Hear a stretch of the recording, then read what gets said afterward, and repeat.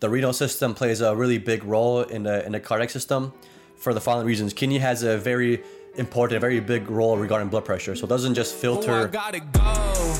I've been working, told them please don't hit my phone. I'm in my zone, bruh, just leave me alone. Was on the road, but I swear I'm coming home. Now the drinks on me, I think we need a toast. See, I did it for me. Now my old friends calling, told them nothing's for free. Told me time is money, dog, swear I paid all my fees. I was starving for this game, now my family can eat. Hey everyone, welcome to the Cup of Nurses podcast with your hosts, Peter and Matt, two nurses on a mission to change this world, one conversation at a time. If you find value in this show, it would mean absolutely everything to us if you please share and review the show. cupofnurses.com for the latest updates, merch releases, and show notes. For our lifestyle podcast, you can check out wearefrontlinewarriors.com. In this episode, we will talk about the renal system, specifically the anatomy of the kidney, how it filters blood and converts it into urine for excretion, and the RAS system, the way our kidneys regulate our blood pressure. And also, if you guys want to learn more about kidney disease or any kind of kidney issues, you can check out our episode 90. That's all about any kind of diseases in the nephron or the kidney. And I think the kidney system is pretty easy to grasp. It's very simple, but it's also very crucial in the hospital. We always look at urine. We're obsessed with urine, just like we are obsessed with poop and stool. We bladder scan our patients if they're not retaining. If there's a Foley, there's low urine. Sometimes we'll flush it a few times to see if we're getting any urine. Are they just dry? We'll bladder scan. And if they have a Foley and they're peeing less than 30 cc's an hour, we'll sometimes ask the physician for a fluid bolus and keep assessing. So the kidneys are very vital in the healthcare system in general nursing and making sure the patient is A-okay. So a little bit of background of the kidneys, a little bit of anatomy, you could say, is your kidneys are located on either side of the spine at the lowest level of the rib cage. And they have something called a nephron, which is the actual functional unit of the actual kidney. And there is about 1 million nephrons in each kidney. And these nephrons consist of tiny blood vessels called the glomerulus. Glomerulus. Took us a little bit to figure out how to pronounce that word from nursing school. And these glomerulus are also attached to a tubule. So that's the kind of functional aspect of the actual kidney. Like people think of us, the kidney, whatever's inside is what's responsible for this filtration, this ultrafiltration, this maintenance of your pH and of your different electrolytes. But the nephron and the glomerulus are the actual functional parts, and you can say they're one of the most important parts of the actual kidney.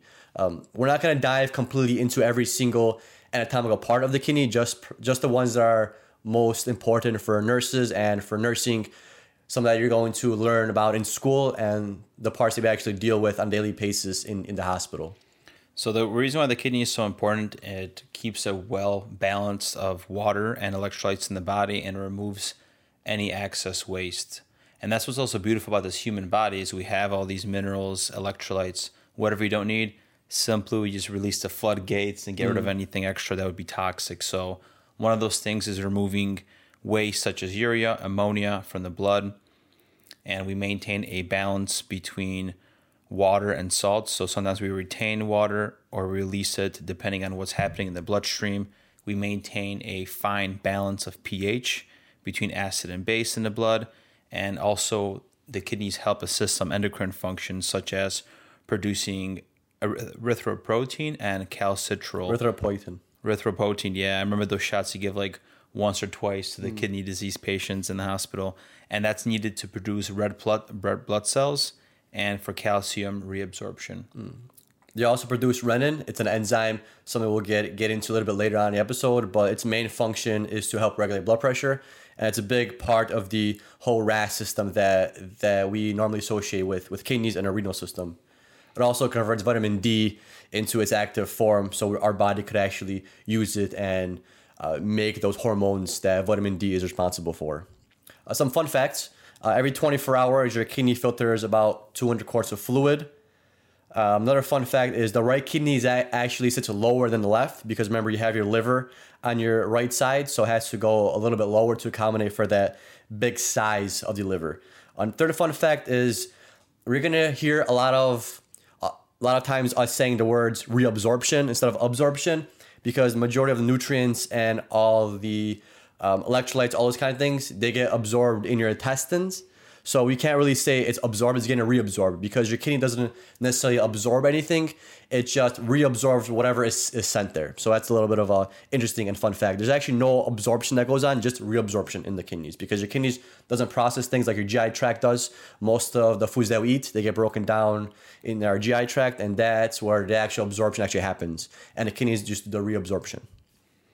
So you want to dive into like the important parts of the kidney? You want it? So we have the renal capsule, which is the outer layer of the kidney, and that protects the kidney from the outside organ, from different, like let's just say traumas or anything that would happen, or in general just infections. Then within that you have the renal cortex. This is the outside layer that contains the renal corpuscles, which house the glomerulus, and Bowman's capsule, whose primary functions are to filter the urine and the renal tubules. We have like a little image online on our show notes as well that you can check out on couplenurses.com to give you a better understanding of this whole anatomy, because sometimes talking about anatomy and trying to explain where it's located, how it's located, how it looks, it's a little bit difficult versus the actual drowned out portion. We actually have a kidney and it shows you all the anatomical parts of it. Yeah. Then we have the renal medulla, which is inside the renal pyramid, and it contains a hypertonic, very salty form or function, and it's part of the nephron alongside, which helps maintain the water and salt balance in your body, specifically in the loop of Henle. Next, we have the renal artery. Just like all the arteries, it pushes blood away from the heart. So it takes oxygenated blood from the heart and moves it into the kidneys to actually be filtered. So our body pushes blood into the heart, and from the heart, it goes to the kidneys, where then it could get processed, all the electrolytes, all those other things in there. Toxins get filtered out in the kidney, but you initially get that blood from the heart via the renal artery. Then you have the renal vein, which takes deoxygenated blood out of the kidney and helps reoxygenate it when it gets pumped into the heart. The renal pyramids, they lie within the renal medulla. It contains the loop of Henle and parts of the collecting tubule as well. The next one is renal papilla, and it's a pointed projection in the renal pyramid, which reminds me of like a grapefruit, the way it's kind of structured on that picture that we have. And it plays a role in draining the urine alongside the pelvis, the renal pelvis, into the ureters, the bladder, and then out through the urethra. And then you have the nephrons, like I mentioned a little bit ago. This is the actual functional part of the kidney. It filters blood via the renal corpuscles. It reabsorbs minerals, water, and also secretes waste via the renal tubule. Produces urine, which drains down into the ureters, and then is stored in the bladder, and then eventually voided out via the urethra. And each nephron is composed of a few things. Each nephron has a renal corpuscle. It has a proximal tubule, an intermediate tubule, also known as loop of Henle, and also it contains a distal convoluted tubule, a connecting tubule, and cortical, outer medullary, and intermedullary collecting ducts. So those are kind of like the smaller portions that you might not have to know on an exam, but it's also good to know. And like I said, nephron is the most functional part of the kidney, so it does have a lot of parts into it, and this is like the main thing you'll probably have to know on your NCLEX or just any kind of med-surg class or any kind of nursing education for the most part. And we have two more. So we have the glomerulus, which lies within the nephron, and it's like a circular capillary. So if you think about it, that's where like the end of the capillaries, like in the fingertips, where the deoxygen, the nutrition is given to the cells, and that's where there's a lot of pressure because it's the smallest functioning part, almost just like the nephron, and that's where the ultrafiltration happens. So you have the change between the salt, the other electrolytes, and also the ions. And then the Bowman's capsule, it just forms a cup-like sac around the glomerulus, and that basically, it helps filter the blood. So there's like a little space in between then, where we'll talk about in a little bit, where some of the filtrate goes from the glomerulus into that Bowman's capsule. Like I said, it's kind of hard to explain the anatomy of things without looking at it, so definitely look at some pictures. They'll be a little bit more beneficial than us just kind of explaining it and how it looks. It's just a little bit better for memory when you're actually looking at anatomy and you physically see the thing in front of you. Yeah, I feel like I'm on a magic school bus. We're taking a dive into the kidneys. We're exploring different parts, see what's going on and all that. And now we're going to talk about the nephron and blood supply. So the blood enters into the afferent arteriole, and blood gets sent into the first part of the nephron called the glomerulus. So in this glomerulus is where the actual filtration happens. There's a liquid consistency, liquid consistent like fluid, which is the collection which takes particles away from the blood. And this is where the filtrate will drip down into the capsule that surrounds the glomerulus called the Bowman's capsule. And this is what we mean the Bowman's capsule is the sac that gets attached on the outside. And think about it like hypertonic, hypotonic, salt follows and everything else. So if you pull salt, water will follow, and with it takes all those different filtration that gets filtered out, such as sodium, chloride, calcium, potassium, magnesium, phosphate, bicarb, amino acids, glucose, creatine, and urea. So that's so just fascinating how much of those electrolytes the kidney filtrates. Yeah. Then that filtrate, that filtered blood exits via the efferent areoles. So think about afferent as coming in and efferent as exiting. So A and E is for exiting. It goes from the efferent areoles to the peritubular capillaries that then surround the nephrons. The peritubular capillaries carry the reabsorbed nutrients from the filtrate back into the body system to the renal vein and secrete urea, ions, and drugs found in the blood into the tubules. The created filtrate then flows through the proximal convoluted tubules, also known as PCT. Here, the tubule reabsorbs most of the parts of the filtrate that we need to function that just came from the Bowman's capsule. So it's interesting because during this part, your blood is being filtered through these things, and then once it gets to the PCTs and the tubules, it actually gets reabsorbed again because your body kind of dumps it out, and then it's like, okay, we dumped it out. Now we got to figure out what we actually really need, and that's where you had the reabsorption happen, and that function is usually in the PCTs. Then the filtrate enters the loop of Henle. We are now in the renal medulla. The loop of Henle has a descending limb and an ascending limb. Its goal is to concentrate the urine via the renal medulla. The renal medulla's interstitial fluid is very hypertonic, helping reabsorb water from the filtrate to maintain the body's water and salt balance.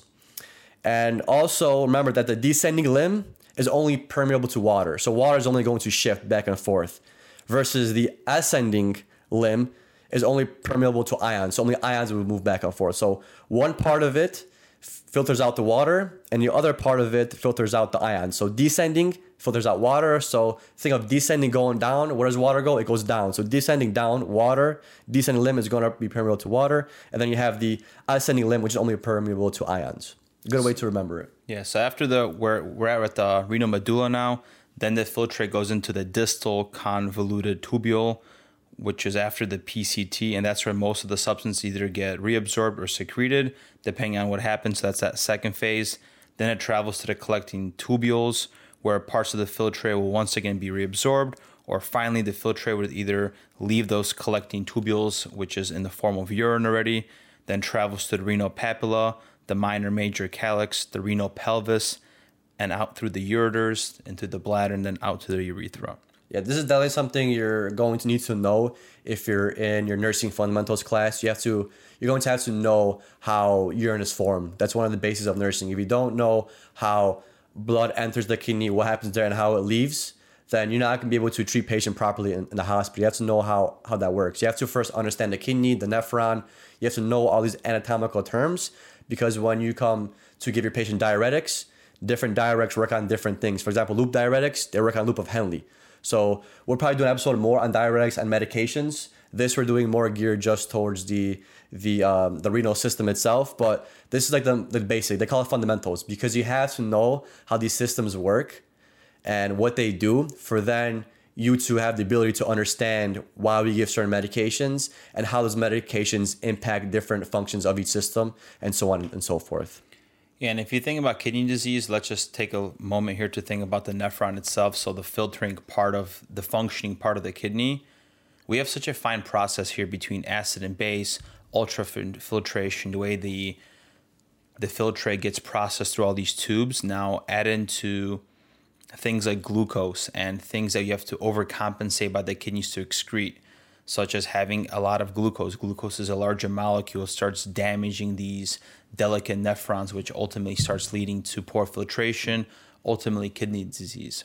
Yeah. Same thing with hypertension, right? You have this fine system with perfect pressure, which creates ultrafiltration, but having way too much pressure in these capillaries over time starts hurting the system, where you start getting kidney disease.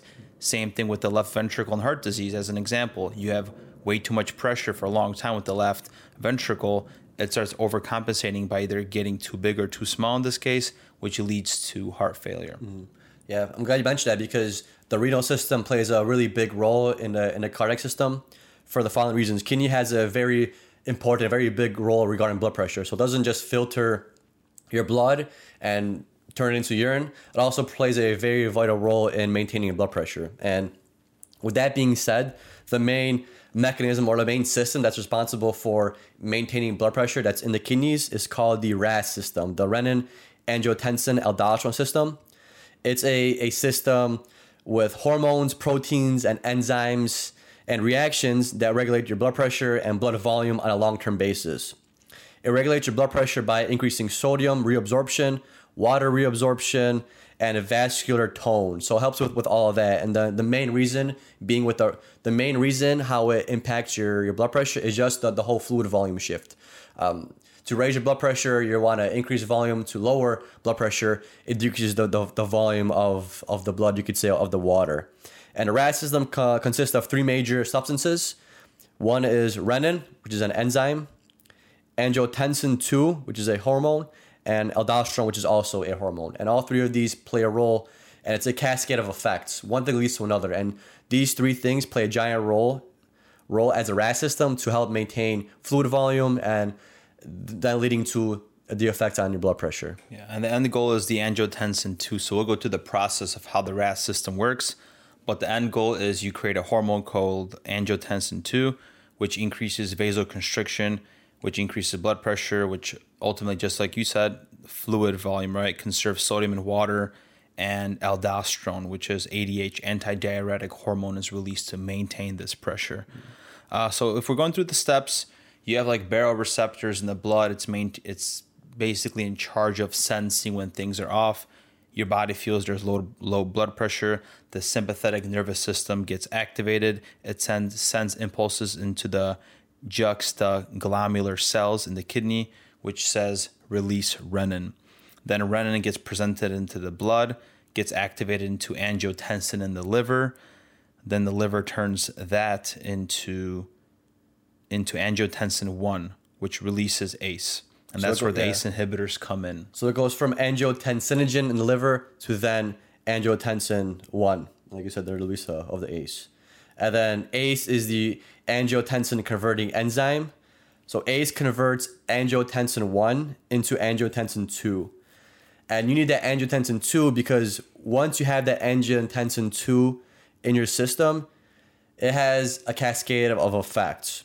So angiotensin 2 activation will cause 1, vasoconstriction, which increases systemic vascular resistance and blood pressure. So your SVR and blood pressure goes up because you have the vasoconstriction going on. It also increases blood volume. Kidneys will keep water and sodium. So it's going to retain sodium, and water is going to follow the sodium, so it's retaining both technically. And then in the adrenal cortex will be triggered, and angiotensin 2 to then be turned to aldosterone, like Matt mentioned a little bit ago. And then aldosterone will also cause the kidneys to keep sodium and water while excreting potassium. So it's almost like a double whammy of sodium absorption and water absorption. And also in your pituitary gland. So your pituitary gland will be triggered by angiotensin 2 to release ADH. ADH will then cause the kidneys to keep water. So there's like 3 different mechanisms of actions that angiotensin 2 does to hold on to water, all while causing that systemic vascular resistance and constricting your blood vessels. And then you have that increase in blood pressure that we need. And it's interesting when we do pressors because they affect your kidneys in a sense too. And you can't run pressors for a long time because you're going to cause kidney damage, because this system, this RAS system, it's like you're turn that engine on in the kidney, and the engine can only run for so long before it needs a break. And with pressors, that engine is running, and that's why you see a lot of kidney issues develop in patients that have pressors. The same way if you have a dialysis patient, we're a lot more kind of restrictive in a sense of what pressors we use, because certain pressors rev that system up a little bit more. So we're very hesitant on starting pressors on kidney failure patients, because at one sense we don't want to rev the kidney a lot, but then it's like a fine balance as well, because it's like how low can we manage his blood pressure before then we start to lose blood supply to kidneys and then damage them that way. So it's like a fine balance of poor perfusion to the kidneys they have to manage, but also not revving the engine too much with these pressors. And it's a crazy kind of just like with anything, it's like with any kind of medication, it's like literally a fine balance. You want to give just enough so you don't cause damage, but you don't want to give too much because your kidneys can tolerate some kind of restricted blood flow in a sense. Yeah, I think that's what makes it hard when you have like those congestive heart failure patients where we want to limit volume with the kidneys and we're diuresing them so intensely where their creatinine is rising, and then we have all these issues. And I want to do another episode to talk about what we do and things like that, which is interesting how we do these tests with Lasix and different things to see how much the kidney's actually going to dump out, to see if we could lower down the creatine levels. And then what are the steps before we actually have to hop on dialysis, which is very toxic to the body.